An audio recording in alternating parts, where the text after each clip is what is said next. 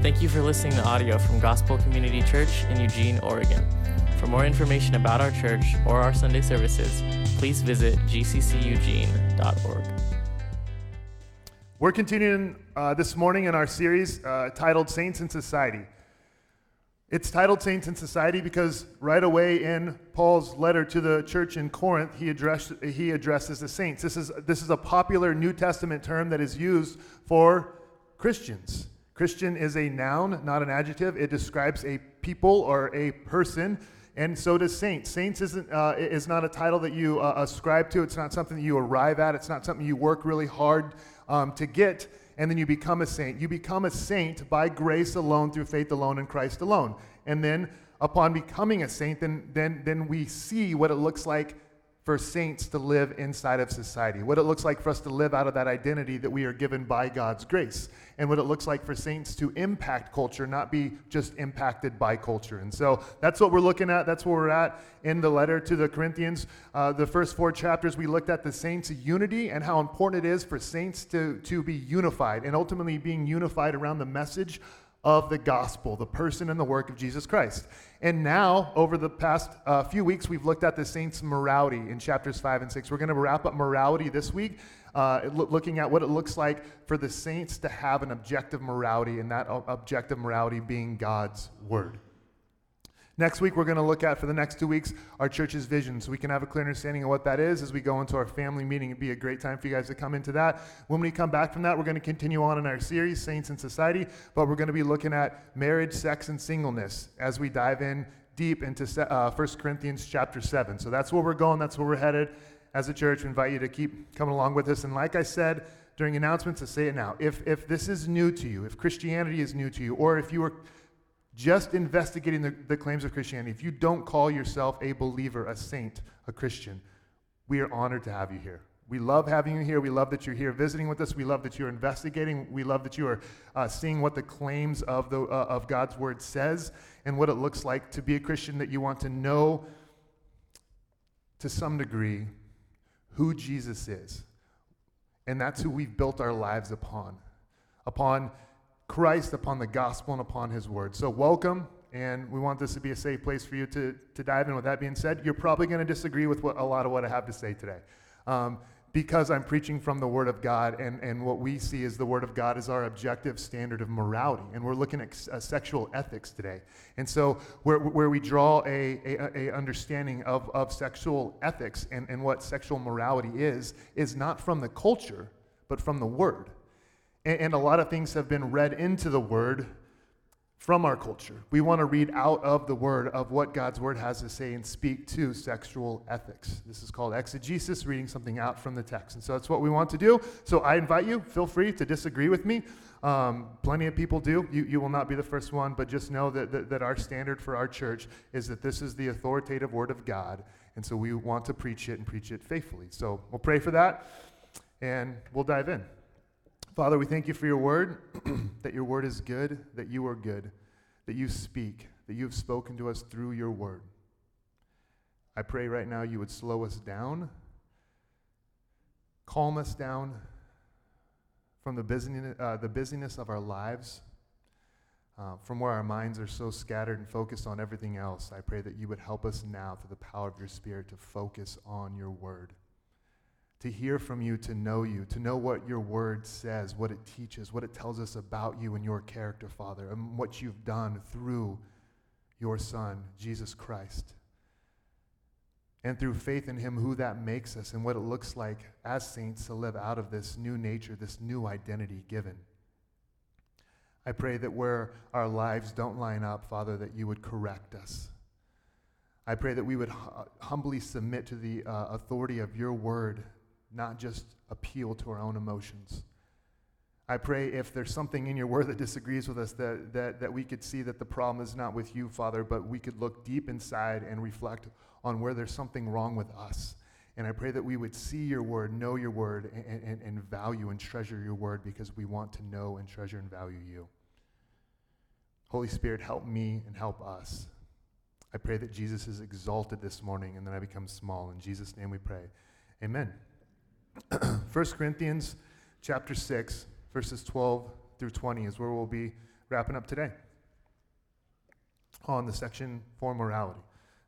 I'll read it and then we'll dive in.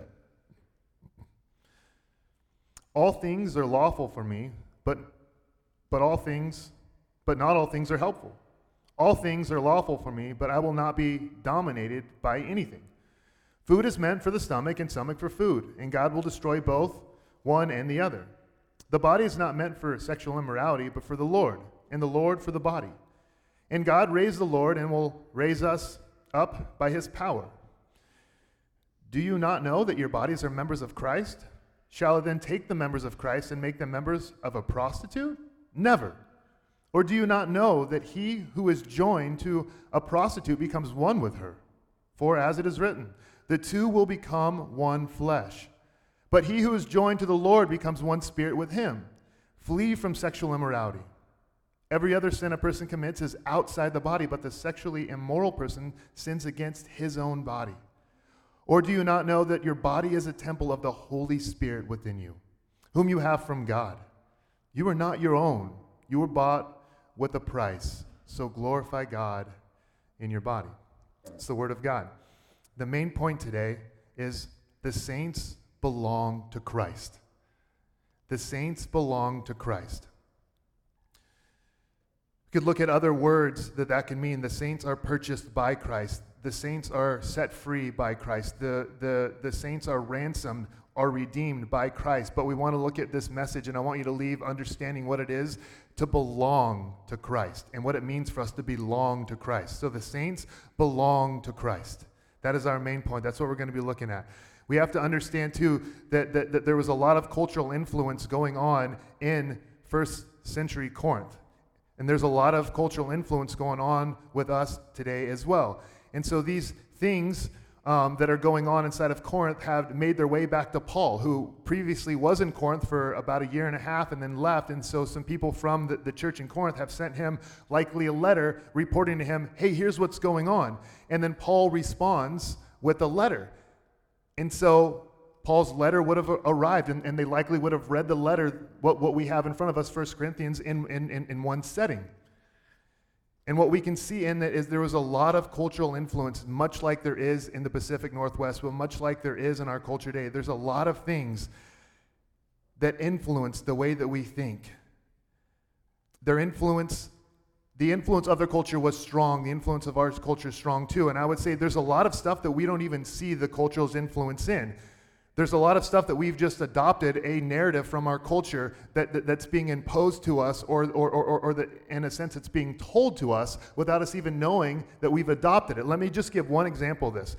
In the United States prior to 1910, young adults engaged in the practice of calling, all right? Calling. A man asked if he could call on a woman. This is not original to me. I'm reading from two different authors here. This meant visiting and getting to know her in her home surrounded by her family, okay? Sometime after World War I, a new system arose that was loosely termed going out, okay? From porch to back seat, this is the book title. Courtship in the 20th Century, Beth Bailey sums up what this change meant. The foremost change being a shift in power from the woman to the man. When calling, the man entered the unfamiliar setting in which the woman was at ease and controlled the time, tone, and agenda of their time together. In going out, the man gained the power to determine the setting, tone, and agenda. We like going out, and we want to push for stuff without even realizing a lot of stuff that we're pushing on is something that our culture just adopted, and it's come our way. What are some other changes from this? The second change was a shift in focus from the family to the couple. With calling, the man first entered the woman's family, and the family had a great deal of control over whom its young adults were seeing and spending time with, okay? With going out, however, the couple gets to know one another with little or no family input. Families have far less information and less opportunity to counsel regarding what is going on inside of the relationship. A third change was the shift in emphasis from assessing character to having a good time. Instead of the qualities that make a person a good mate, like faithfulness, steadiness, honesty, and responsibility, the desirable qualities became superficial ones like attractiveness, sexual chemistry, and social status. Okay? So I don't want to idealize calling. because calling was also birthed out of something that came before it, okay? And so we don't want to idealize these cultural influences that come at us. But a lot of times we have these things that we're doing and operating in without even seeing culture's influence on us. And these things come our way, they impact us, and we don't see it. So like I said, I don't want to go, we need to go back to calling, because that was birthed out of something too. If we want to go back, even biblically, we would go back to arranged marriages, okay? And so if you guys want, we can fire that up right now. Amen. Just start picking them. We'll just make it happen. Wedding's right here this morning. So, but the reason in the biblical context, it's more focused on what it looks like for a man to love his bride and what it looks like for the bride to love her husband, okay? And we have this hyper focus on are they a match, are they compatible, and all this stuff, okay? The Bible's focus is on marriage, so we don't have this extensive literature in regard to dating, okay? But I'm just saying that to say that we've adopted stuff without even knowing that we've adopted. We are influenced more than we think that we are influenced, and my hope and prayer is that we'd understand that our culture is influencing the way that we see and view sex, the way that we see and view and understand sex. From a young age on, our culture is speaking a narrative and a story to us that we oftentimes adopt without even realizing. And so I want to challenge some of that with the Word of God, push back on some of that, and see what some of that is. And so let's look at verse 12 as we dive in. So remember, the saints belong to Christ. Verse 12. We came out of last week seeing Paul defining what is sexually immoral. This week, it starts off kind of interesting. It looks as though, is Paul contradicting what he said last week? Is the word contradicting itself? Look, it says, all things are lawful for me. So is it just carte blanche to do whatever I want? All things are lawful, but not all things are helpful? All things are lawful for me, but I will not be dominated by anything? What is going on? We have to understand a grammatical hermeneutic, which means this. Our reading of the text, we have to understand grammar. If you look and see, there are quotations around all things are lawful for me. The reason why those quotations are there is because Paul is quoting what they would have said to him. So the letter that arrived to Paul would have heard these words probably from one of them, as in, hey, this is what's being said in Corinth right now. People are going around saying, all things are lawful for me, it's all good. So Paul's actually not saying all things are lawful, he's actually just quoting what they were saying. So look, all things are lawful for me, but not all things are helpful. Paul responds back with what they're saying. All things are lawful, but not all things are helpful. And then it says, all things are lawful for me. Again, that's what they would have been saying, but Paul responds back with sound logic. I will not be dominated by anything. What does that mean? Logic is this, that for the people that are saying, all things are lawful for me, this is my body, I can do whatever I want, I don't have to adhere to anything else, I have full freedom, I have full ability to exercise my own authority over every area of my life. Paul is responding back and saying that if you are actually dominated by anything in your life, you're actually not a free person. You are just enslaved to whatever that is. Whatever you cannot say no to, the pills, the drugs, the alcohol, the food, whatever it is that dominates you and dominates your life, and you can't say no to that, that is not the marks of a free person. Our inability to say no to food, to say no to stuff, isn't marked by someone who's truly free. Actually, it's marked by someone who's enslaved to those things. And honestly, oftentimes just enslaved to ourselves. And so Paul's pushing back to say, is it really freedom that you're claiming when you're absolutely dominated by something? Paul would say, no, it's not. And so what Paul's going to start setting up is that we actually belong to someone. We're actually not our own, which is offensive language, especially in our culture, that we're not our own. See, in verse 13, he goes on. Food is meant for the stomach, and stomach for food. Okay? That's weird. Like, that's a weird saying. We arrive at that and go, that's weird. We are centuries removed from whatever they meant by this saying that was obviously somewhat popular inside of Corinth. We have to understand that language changes, that language evolves, all right? So words just change, like sick, you know? Sick doesn't mean that your kids are dying. It just means something's cool, which I know that's a little outdated. Like hot. Hot no longer means don't touch. It means, attractive. Bro, that thing is fire. That is not run. That means it's cool. I'm just helping you out if you're over 40. So I had to look this stuff up. So I'm explaining how language changed. So send it or a full send means that you're going to launch your snowmobile over something without a helmet on. looks really unsafe. A goat, if you guys aren't familiar, a goat is greatest of all time. Like, she's a goat. So boss has nothing to do with superiority or authority in our culture. And then we'll end with this one, period, which means like period, but it's like emphasized, okay? These are all ways that our language and has developed, okay? Has evolved. And so when we get to something like this in 1 Corinthians chapter 13, we have to know this, that this might have been a common phrase or saying to them now, and we are thousands of years removed from this, but we also have to look at the context of what's going on all around this text. It is all about sexual morality. And so I believe we can draw strong conclusions that what this saying has to do with is that, look what it says, God will destroy both, one and the other, is my body's just physical. It's nothing more than that. And here's the thing. Sex, for me, is like a good steak. It satisfies the stomach, and when a man's hungry, a man's going to need to get some food. That's kind of what this. We can draw strong conclusions with everything else going on, with their pride and their arrogance and the way they're talking about sex, their small view that they have of sex, that's what it's like. It's just like being hungry. It's a physical desire. It's a physical appetite. When I need it, I will go after it, and I will get it. Paul's pushing back. He's pushing back because, again, we would say, is that truly freedom? No, that's actually birthed out of what's called Gnosticism, okay? So being a Gnostic means this, that there was a God of the Old Testament that made a mistake, and he created physical things, and physical things are evil, but the God of the New Testament is all spiritual, okay? So anything in the physical world that has physical matter is evil, and one day it's all going to be gone away with. So therefore, it does not matter what we do with our physical bodies, including giving them sexually to whoever we want. This comes out of what's called Gnosticism. And it's saying that physically it doesn't matter what we do because physically our bodies are evil. And Paul's pushing back against that so hard. We see it in the next verse when it says, verse 14, that God raised the Lord and he will also raise us in his power. But he says right before that, the body's not meant for sexual immorality, but for the Lord. And the Lord for the body. He tells us what the body is for, what the purpose of sex is for. He's unpacking this stuff for us. This word for sexual immorality is porneia, which is where we get our English word pornography. But all illicit sex outside of the covenant of marriage is what Paul is saying.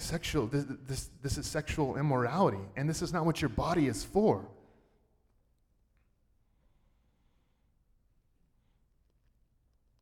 I believe that our culture and what we push on people is this, is that it's your body and it's morally oppressive to tell people what they can and can't do with their body.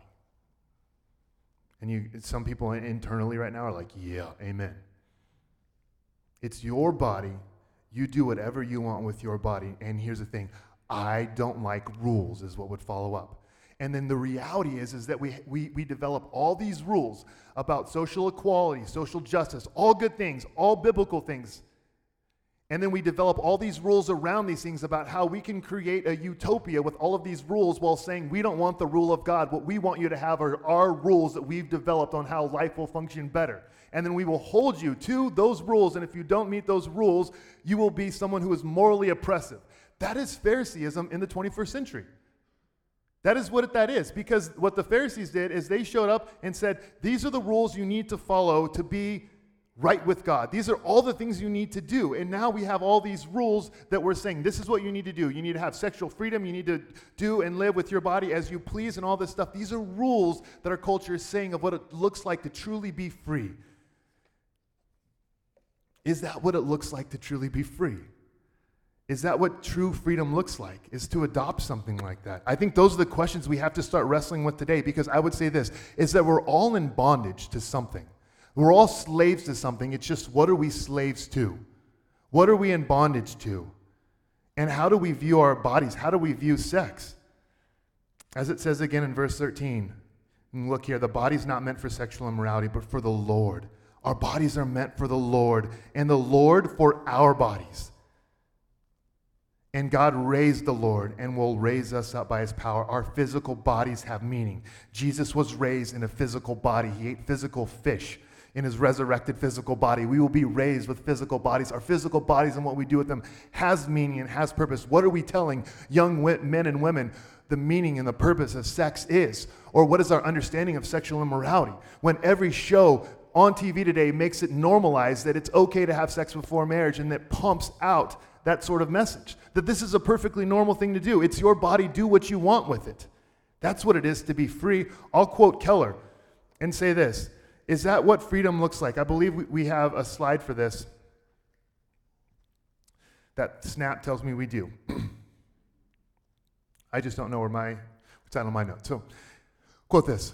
Freedom isn't just, look at this. Freedom isn't just unconstrained choices without boundaries, but rather finding the kinds of boundaries that liberate us to be fully alive. I've used this before. It's like a fish going, I'm tired of the boundaries of the ocean. I want to go live and be free. We would understand that if a fish does that, it dies, right? Because God's put parameters to where you can actually experience life and life to the fullest. And God didn't set up his law to be oppressive. He set it up because he loves humans. He loves mankind. He created them in his image. He says, this is what will lead to human flourishing. And so Paul's pushing back on the Corinthians because they've adopted a form of sex that is not in line with how God's structured and how God's laid it out. Okay? Verse 15. Do you not know that your bodies are members of Christ? This is not members like a Costco membership or a golf club membership. It's saying, do you not know that you are the arms and limbs of Christ? Shall I then take the arms and limbs of Christ and make them members of a prostitute? Never. That's what he says. Never. Why is that such a big deal? Because he's saying, you are bound to Christ. The most pure truth about you, the truest thing about you is that you are bound to Christ, that you belong to Christ, that Christ belongs to you, that you are members of him, you are attached to him, you are bound in a covenantal love to Christ. It would be just as offensive if all of a sudden I looked at our wedding photos from Allie and I's wedding day, and I noticed that most of the photos were cut out from our wedding day of her and I. And I went to her and I said, Allie, where are all the photos of you? And she says, I've been giving those to another man. I would go, man, that is something sacred, right? And she came to me and said, Rick, where's your wedding ring? And I said, I've given that to another woman to wear. We would say, that doesn't make sense. That is sacred for our marriage. And we would say, for those that are bound in Christ, bonded to Christ, anchored in Christ, that it doesn't make sense to give ourselves away to others in a way that the Word of God says is dishonorable. Because we would never do that to a prostitute. Why the language of prostitute? Because there was a temple here. And there was a temple goddess that was worshipped. And one of the ways you could worship the temple goddess in Corinth was you could go and you could have sex with one of the temple prostitutes. Tell me that's not a man-made religion. And so you could go and do this, and this is going to get you right with that goddess. Okay? And so this became a normal practice for the people in Corinthians to do something like this. And to leave their wives and to leave their families and go have sex with one of these temple prostitutes. And Paul's just saying, never. But notice, he's not taking them to their marriage with their spouse. Notice he's not taking them to who they are in a covenant relationship with here on this earth. He's taking them to who they are in Christ. That's what he does from the beginning of the letter. He always takes us back to our identity. He's like, you are not seeing the gravity of how beautiful it is that you are joined in a deep, covenantal, personal relationship with Jesus Christ. That's who you are. Why would you give yourself like this to someone else? Why would you persist in sexual immorality? It doesn't make sense. You have the greatest thing ever in your identity with Christ. You know what I believe this comes from? It comes from a low view of sex, for sure, but it also comes from a high view of sexual gratification and again, a low view of covenant. So it comes from a low view of sex, outside of the only thing sex being is a high view of getting my sexual gratification, and then I think it comes from a low view of an understanding of covenant, because the beauty of covenant in our culture, I think, is something that we lose and that's been lost. Because what we say is what you can do, and I touched on this last week, and we're going to touch on it more whenever we get to sex, it is a common cultural phrase to say that you should test drive a car, right? Because by test driving the car and having sex before marriage, what you can do is see at that point if the person is someone you would actually want to commit yourself to. And I would say this, that sort of vulnerability is not supposed to exist according to God's word, outside of marriage. And I would say that vulnerability without a covenant will cause harm. You can quote me on that. Vulnerability without a covenant will cause harm. I know this personally. I'm not talking about it in theory. I'm talking about it personally. I know that vulnerability without a covenant will cause harm, and here's the reason why. Is because a covenant is this beautiful thing to where it says inside of a marriage that I am covenanting to you. I'm making a commitment to you that I will love you, that I will pursue you, that I will serve you, that I will seek you, even if you do not do these things in return. A covenant is a sacred thing in marriage, but it's supposed to be, and what we're supposed to look at is our covenant relationship that we have with God through and in Christ Jesus, where Jesus comes in, makes a covenant with us through his blood, binding us to him, and then says this, in this relationship with him, we can know him, but he can know the deepest parts of us. We can be known in such a way to where we can be fully exposed and know that he will never abandon us. And the most harmful thing is for someone to come with an arrival and an understanding and say this, you know what, I don't think you're working out for me. Yeah, there's just a lot wrong. You seem like you got a lot of stuff to work on. And then what a man or woman has said to the other person is that you are good enough to meet my sexual desires, but you are too broken for me to engage on any other level than that. That's what our culture is like. Yeah, let's do that. I will use you, and I will meet all of my physical desires, but I will not commit to the mess that maybe you might be or that's found out beyond that. And so a low view of covenant is not seeing how beautiful it is to make a bond in a covenant with someone that says, I'm bound to you, I'm not leaving you. Even if you fail in all these areas, I'm in this. And I believe our culture needs to push back and say this covenant is a beautiful thing. This sort of vulnerability only exists and is supposed to exist inside of marriage, where there's this sacred covenant where you can give yourself like that to someone in a deep personal way where you can be known, deeply known, and trust they're not walking out on you. Verse 16. Or do you not know that he who is joined to a prostitute becomes one body with her? For it is written, the two will become one flesh. Okay? What's going on here? There's a join. You are joined to the Lord, and we become one spirit with him. But there's this oneness. It's drawing from this Genesis language. When we go back to the beginning of time, we see this marriage with Adam and Eve, and the two will become one flesh. There is something, please listen, there is something going on inside of sex that is far beyond just a physical component. We are joined to someone both spiritually and emotionally. The Hebrew word that's oftentimes used for this is dode, which implies an intermingling or an intertwining of souls. So much so that when you have sex with someone and you experience that your souls are intertwined and intermingled. That's not just a physical thing. There's a oneness that takes place that is only designed to have that sort of vulnerability in the context of marriage. That's the oneness that Paul's saying. That's the picture of what sex is. That's the sort of oneness that he's saying. You are joined, you have this oneness with Christ. I believe that oftentimes, and we did a whole series on this, that the act of sexual immorality and living for sex is driven by a deeper desire. And it's probably comfort, approval, control, or power. And so sometimes what we do is we give ourselves in this vulnerable state to someone because we long for their approval. And we want them to approve of us. And so we'll use sex as a mean to gain something else that's going on deeper inside of us, which is we need approval. Or we will use sex to control someone to make sure they stay in a relationship with us. Or we only look for sex because Jesus can't satisfy us, and so we need sex too. Or it's used for power.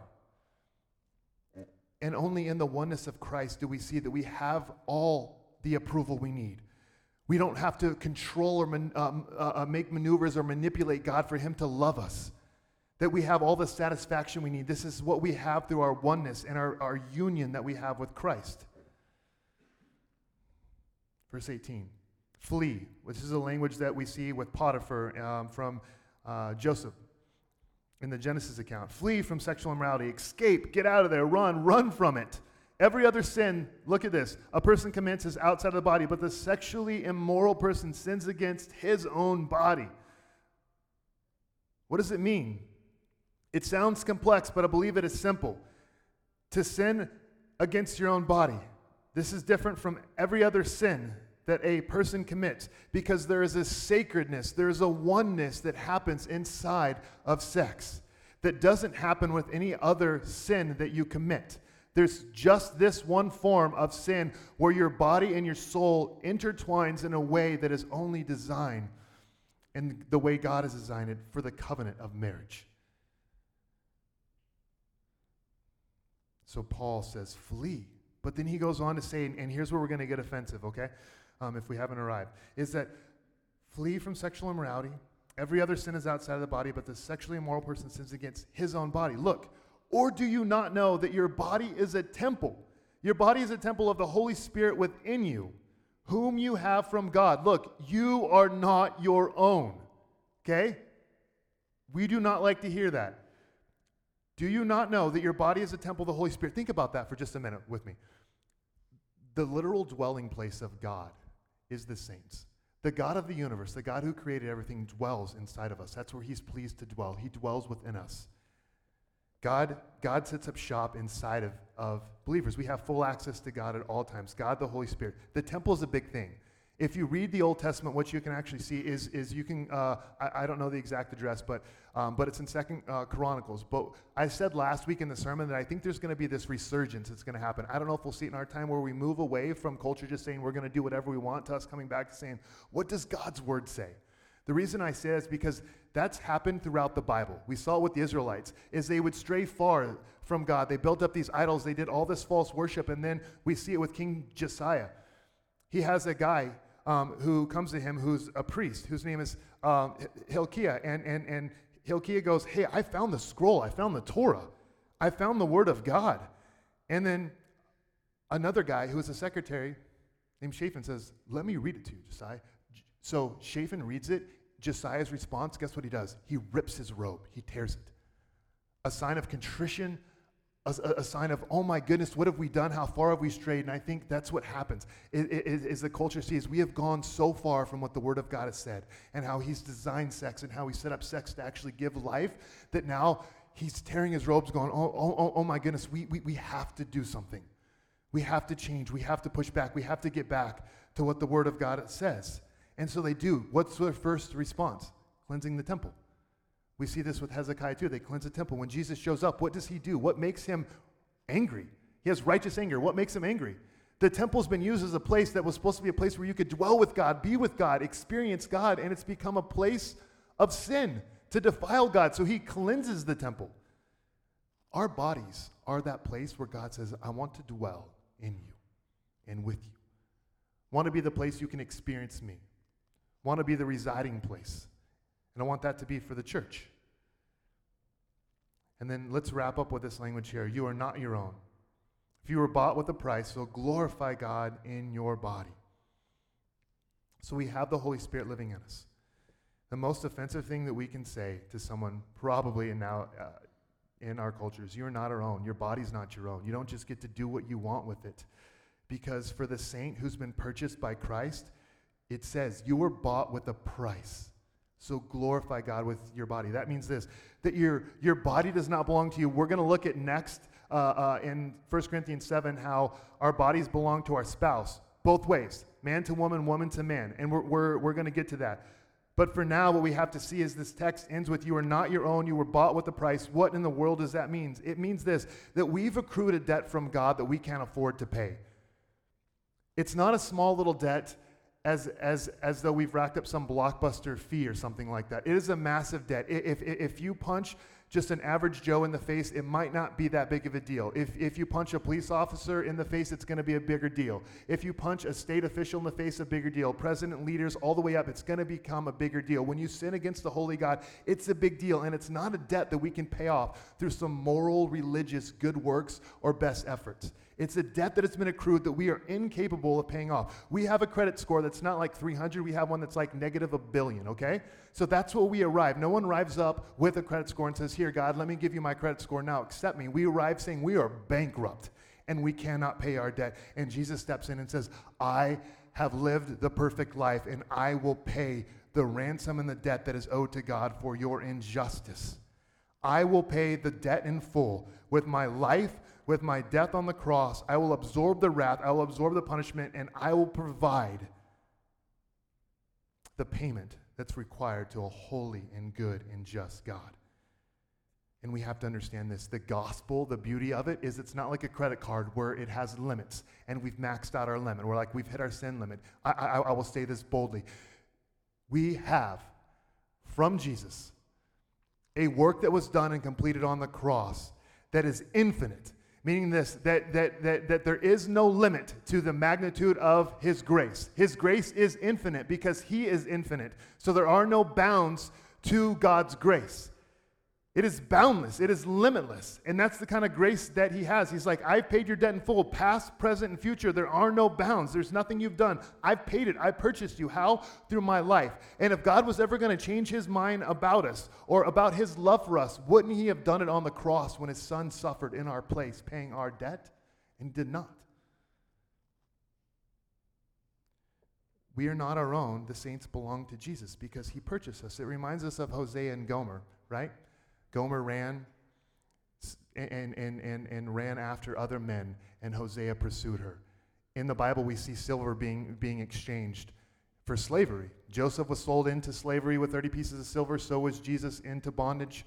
But in the case of Hosea and Gomer, he actually buys her. He ransoms her. He purchases her and says, I want to take you, and I want you to be my own. And that's what Christ says. He says, I want you to belong to me.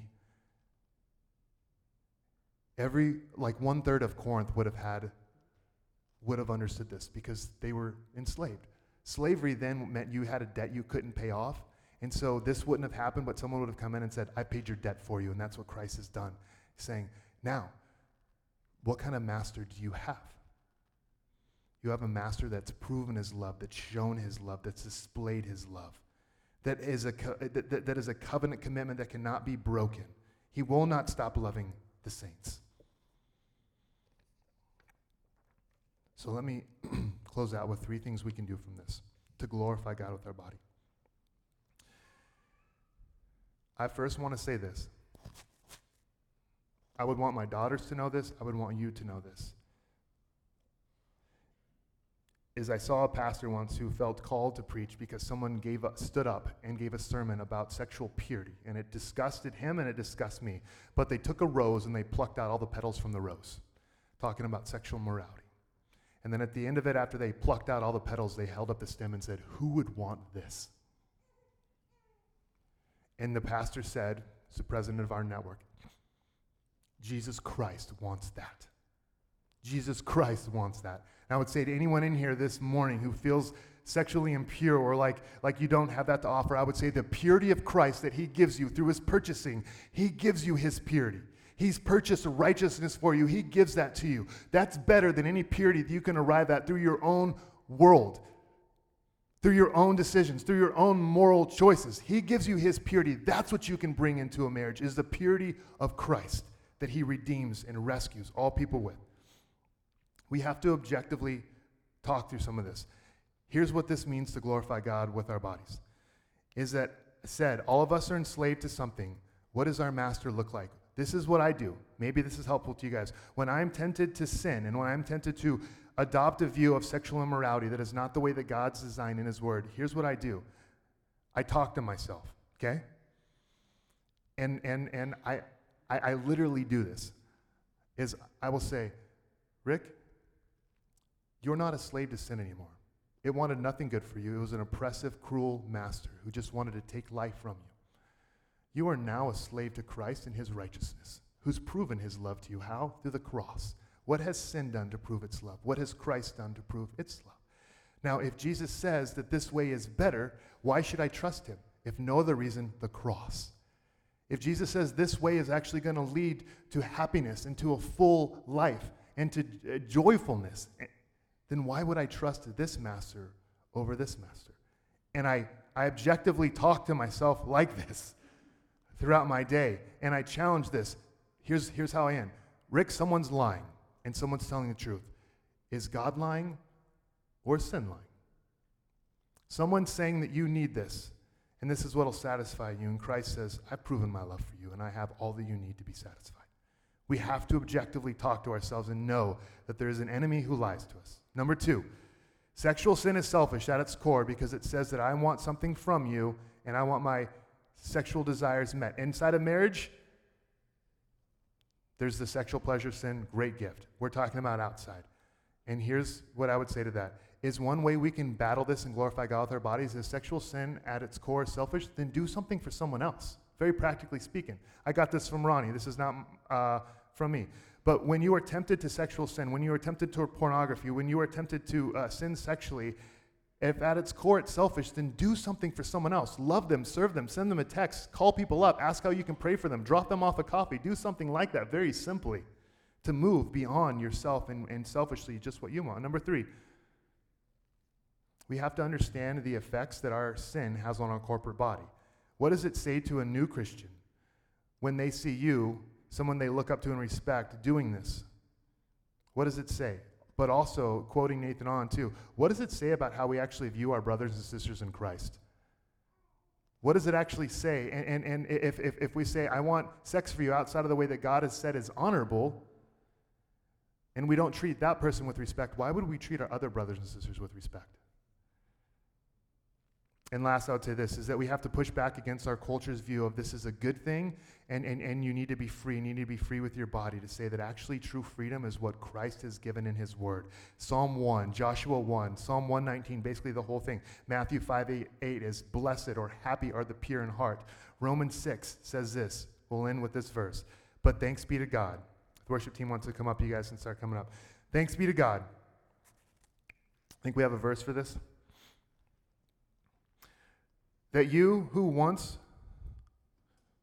once slaves to sin have become obedient from the heart to the standard of teaching to which you were committed. Look, and having been set free from sin, have become slaves of righteousness. That's what you are a slave of. You belong to Christ and his righteousness. I am speaking in human terms because of your natural limitations, for just as you were presented your members as slaves to impurity and to lawlessness, leading to more lawlessness, so now present your members to slaves as righteousness, leading to sanctification. The difference with Jesus is this, is he didn't get rid of his law. He said, I'll fulfill it because you can't. But he did something wonderfully, powerfully amazing. He said, I'll give you my spirit now to empower you to live out and obey the law that's actually going to lead to an abundant life. Let's pray. Father, we love you. We thank you for your word.